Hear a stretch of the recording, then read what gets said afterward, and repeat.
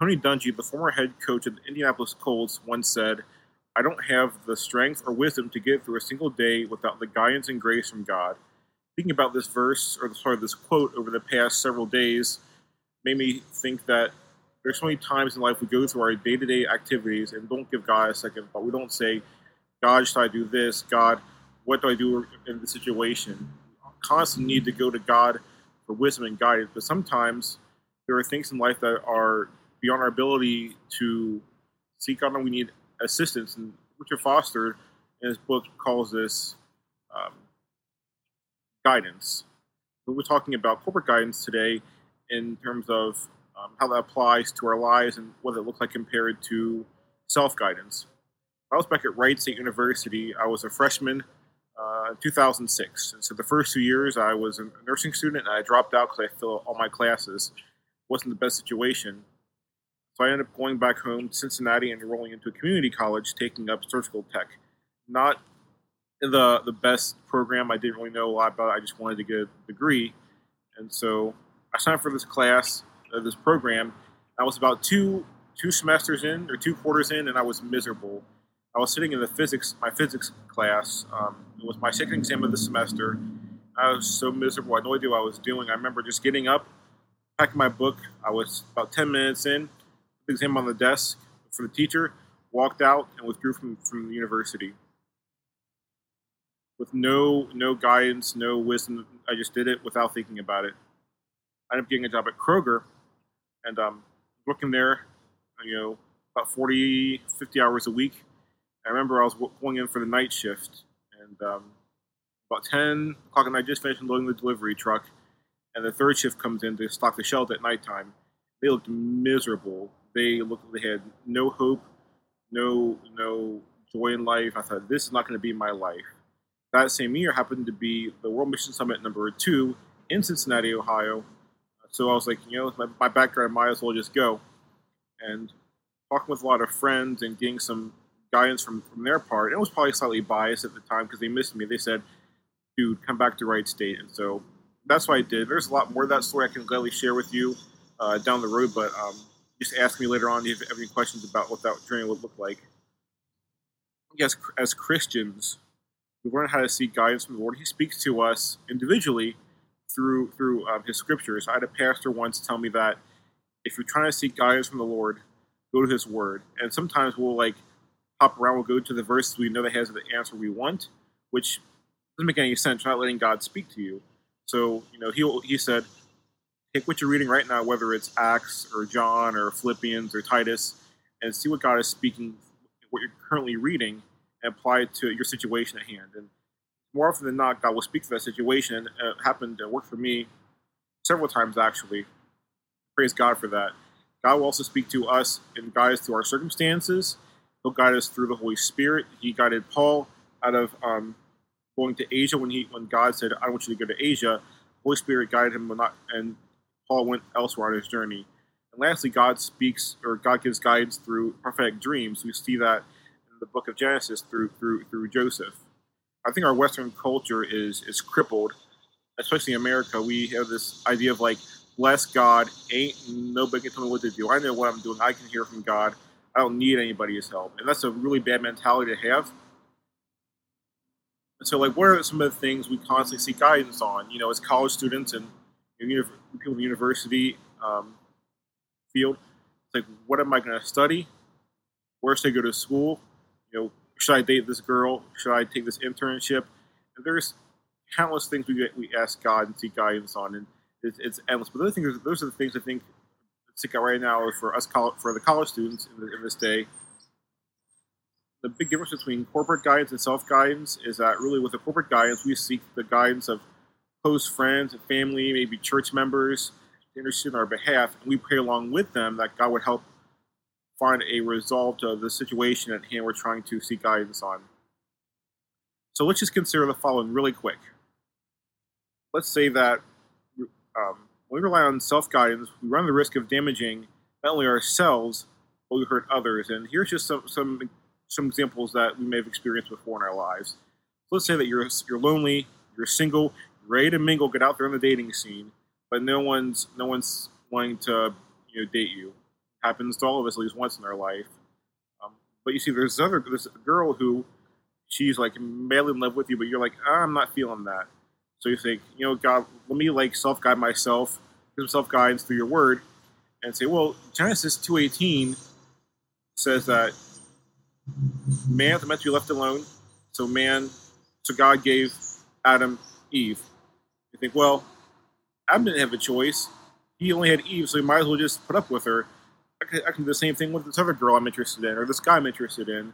And lo and behold, a couple years down the road, the whole thing falls apart, and it's like, well, man, if I just got some wisdom and guidance from other people, maybe this would have turned out better. Maybe I've realized I was making selfish decisions or unhealthy decisions. I think we rely on self guidance instead of seeking God or seeking corporate guidance.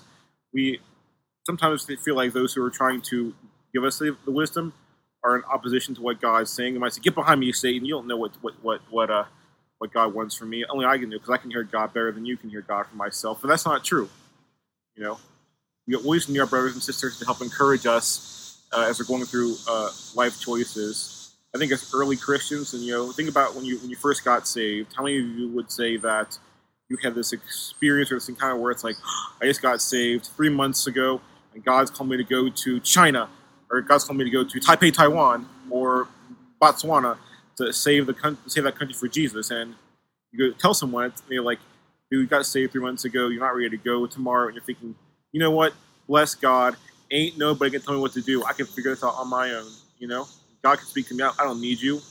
And there's just dangerous places to be. It happened to me. I got saved, in 2006, 2007. A couple months in, I thought, man, God's called me to go to the country of Chad in Africa. 13 years later, I haven't left the Western Hemisphere at all. I've been to the Dominican Republic and Alaska, as far as leaving the lower 48 states. So there was clearly I was, not. I'm glad if I had not sought the corporate guidance of my friends, I probably would have, been in Chad. Maybe I might even be saved. I might have got killed, or who knows what had happened. So it's so healthy to have the guidance of our friends and our loved ones. Let's take a minute to pray really quick. God, thank you for this word you're giving us today. I pray that you would just speak truth to us and help me to speak your word clearly about self-guidance and how it's essential to our daily lives as Christians. Amen. So if we look throughout the Bible, there are countless stories of God's people seeking out the wisdom from just one individual, one person, for God to pour out knowledge on them. Nebuchadnezzar sought Daniel for wisdom regarding his dreams. Pharaoh sought the wisdom of Joseph.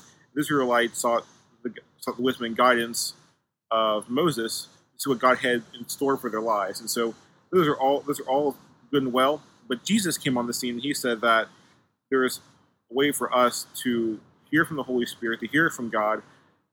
And if we're ever concerned, we need to be in relationship with a brother or sister in Christ to seek out what He has for us. And so it's just basic self-guidance, in a nutshell, what God is trying to talk through loosely. Let's turn to Matthew 18, verses 19 through 20. It says, again, truly I tell you that if two of you on earth agree about heaven, truly I tell you that if two of you on earth agree about anything they ask for, it will be done for them by my Father in heaven. Verse 20, where 2 or 3 are gathered in my name, I am with them. So I remember hearing this passage growing up, and it's like, well, if me and my homies pray to God, we both love Jesus, and say, God, I need $1 million, you're going to give it to me, right? Or if you say, so you and your guys are praying, we're like, hey, God, there's these 4 cute girls over there for us 4 good guys. God, we pray that you're going to give these women to be our wives. That doesn't sound like God either. You might be saying, God, I can run this job or this ministry better than anybody else. Me and my friends are going to take us over. We were going to pray that God, you give us this ministry or this business. That's not God either. That's not how it works. God isn't some prayer magic thing that gives you everything you want. You can't bend God to your will. And so it's important to recognize what this passage is saying. Look at this passage in a different version and unpack it a little more. We're going to read the same version, the same verse, Matthew 18, 1920 in the Amplified Version, and it says, "Again, I say to you that if two believers on earth agree, that is, are of one mind and harmony, but anything they ask within the will of God, it will be done for them by my Father in heaven. Where two or three are gathered in my name, meeting together as my followers, I am there among them." What does it mean to be of one mind? We share the same viewpoint, opinion, attitude, or an agreement. It's important here to note that we have to be within the will of God. Sometimes we're praying for things that we think are in the will of God, but we might not know. And so, let's say you're praying that God would give you. You're thinking that God's will would be that you maybe acquire this position, this internship. But we think we know God's will, but I think it was more important that we pray that God will give us His will. In Psalm 37:4, it says that seek the Lord and He'll give you the desires of your heart. That's not saying that God will give you what you want. It's saying that God will put His heart, His desire for you on your heart. And it's important to recognize the difference, because if we just say, God, I want to have this, if you give it to me because I asked for it, that's not how God works. It's important we recognize that.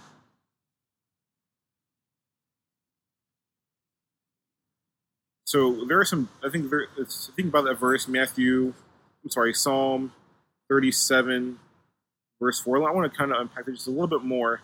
And so, taking delight in the Lord means that our hearts truly find peace and fulfillment in Him.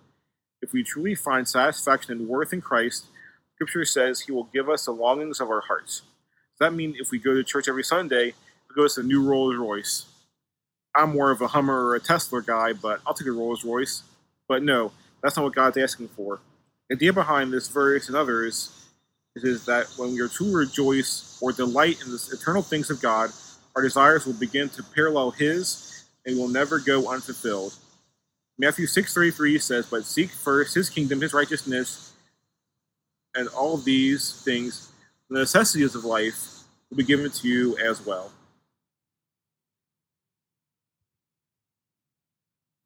In Richard Foster's book, he gives a couple of different examples of how we go about seeking corporate guidance. So I'm going to talk about two things in his book. He talks about Saint Francis and the agony of great doubt. He struggled with deciding, should he devote his life to prayer meditation, or should he devote his life to ministry? Both really good things, but he didn't trust himself for his own prayers. And sometimes I think that we realize that when our heart's attached to something, when we pray, we're thinking that God's given us what we want, and it's important that when you have a heart issue, you have to bring other brothers in Christ in. And so, Proverbs 12:15 says, "The way of a fool is right in his own eyes, but a wise man listens to advice." So, Saint Francis, I'm seeking the counsel of his friends, and that were strong on the Lord and knew, how to hear from Him through all the filters of emotions and junk and things like that. The result was that he found he had devoted his life to the ministry.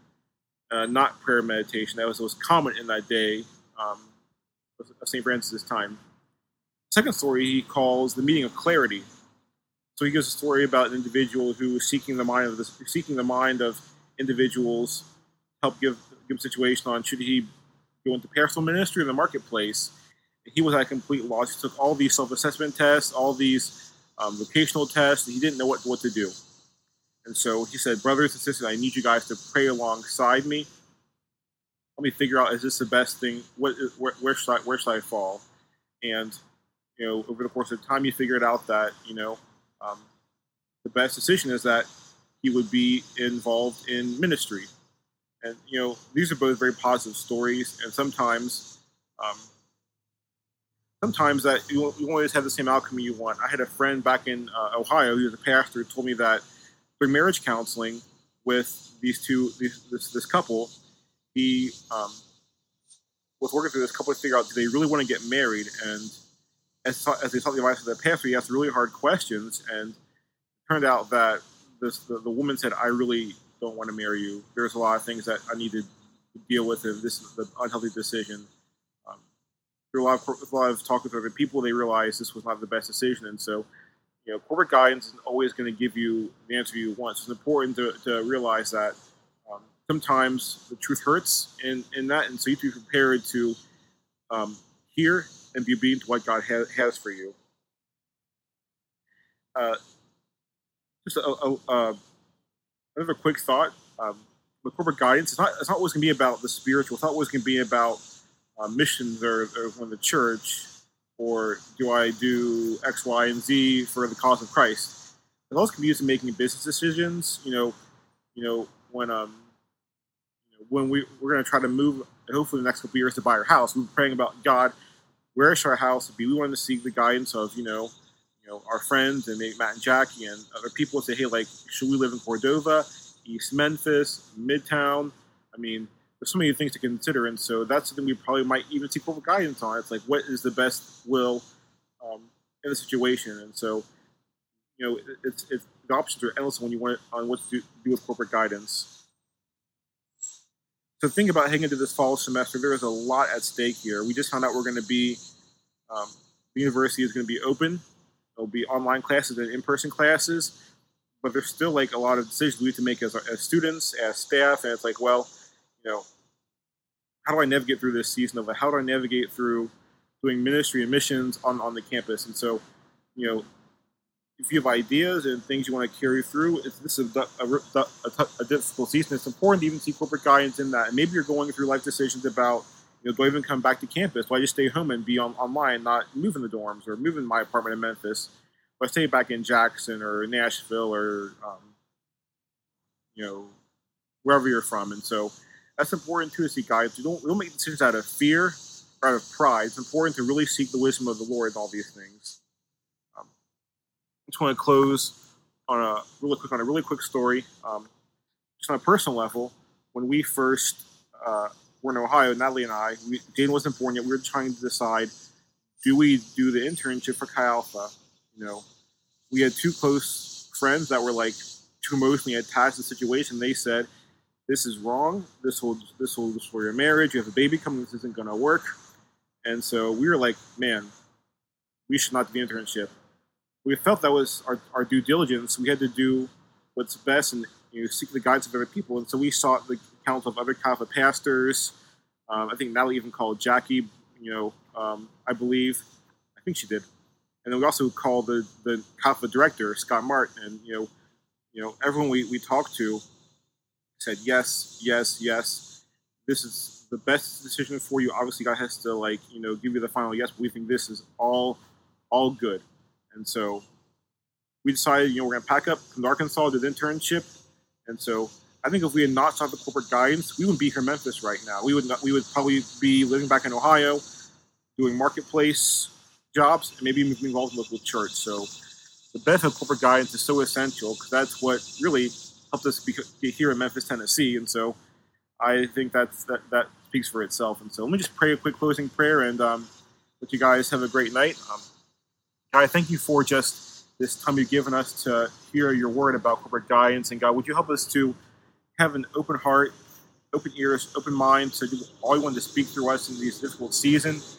God, we trust you with all that you have given us. Amen. Thank you guys so much for watching and joining us on tonight's stream. We are so excited about all the things we have coming your way this fall with Chi Alpha and the start of a new semester. Hope you guys have an absolutely great weekend, and we will catch you next week.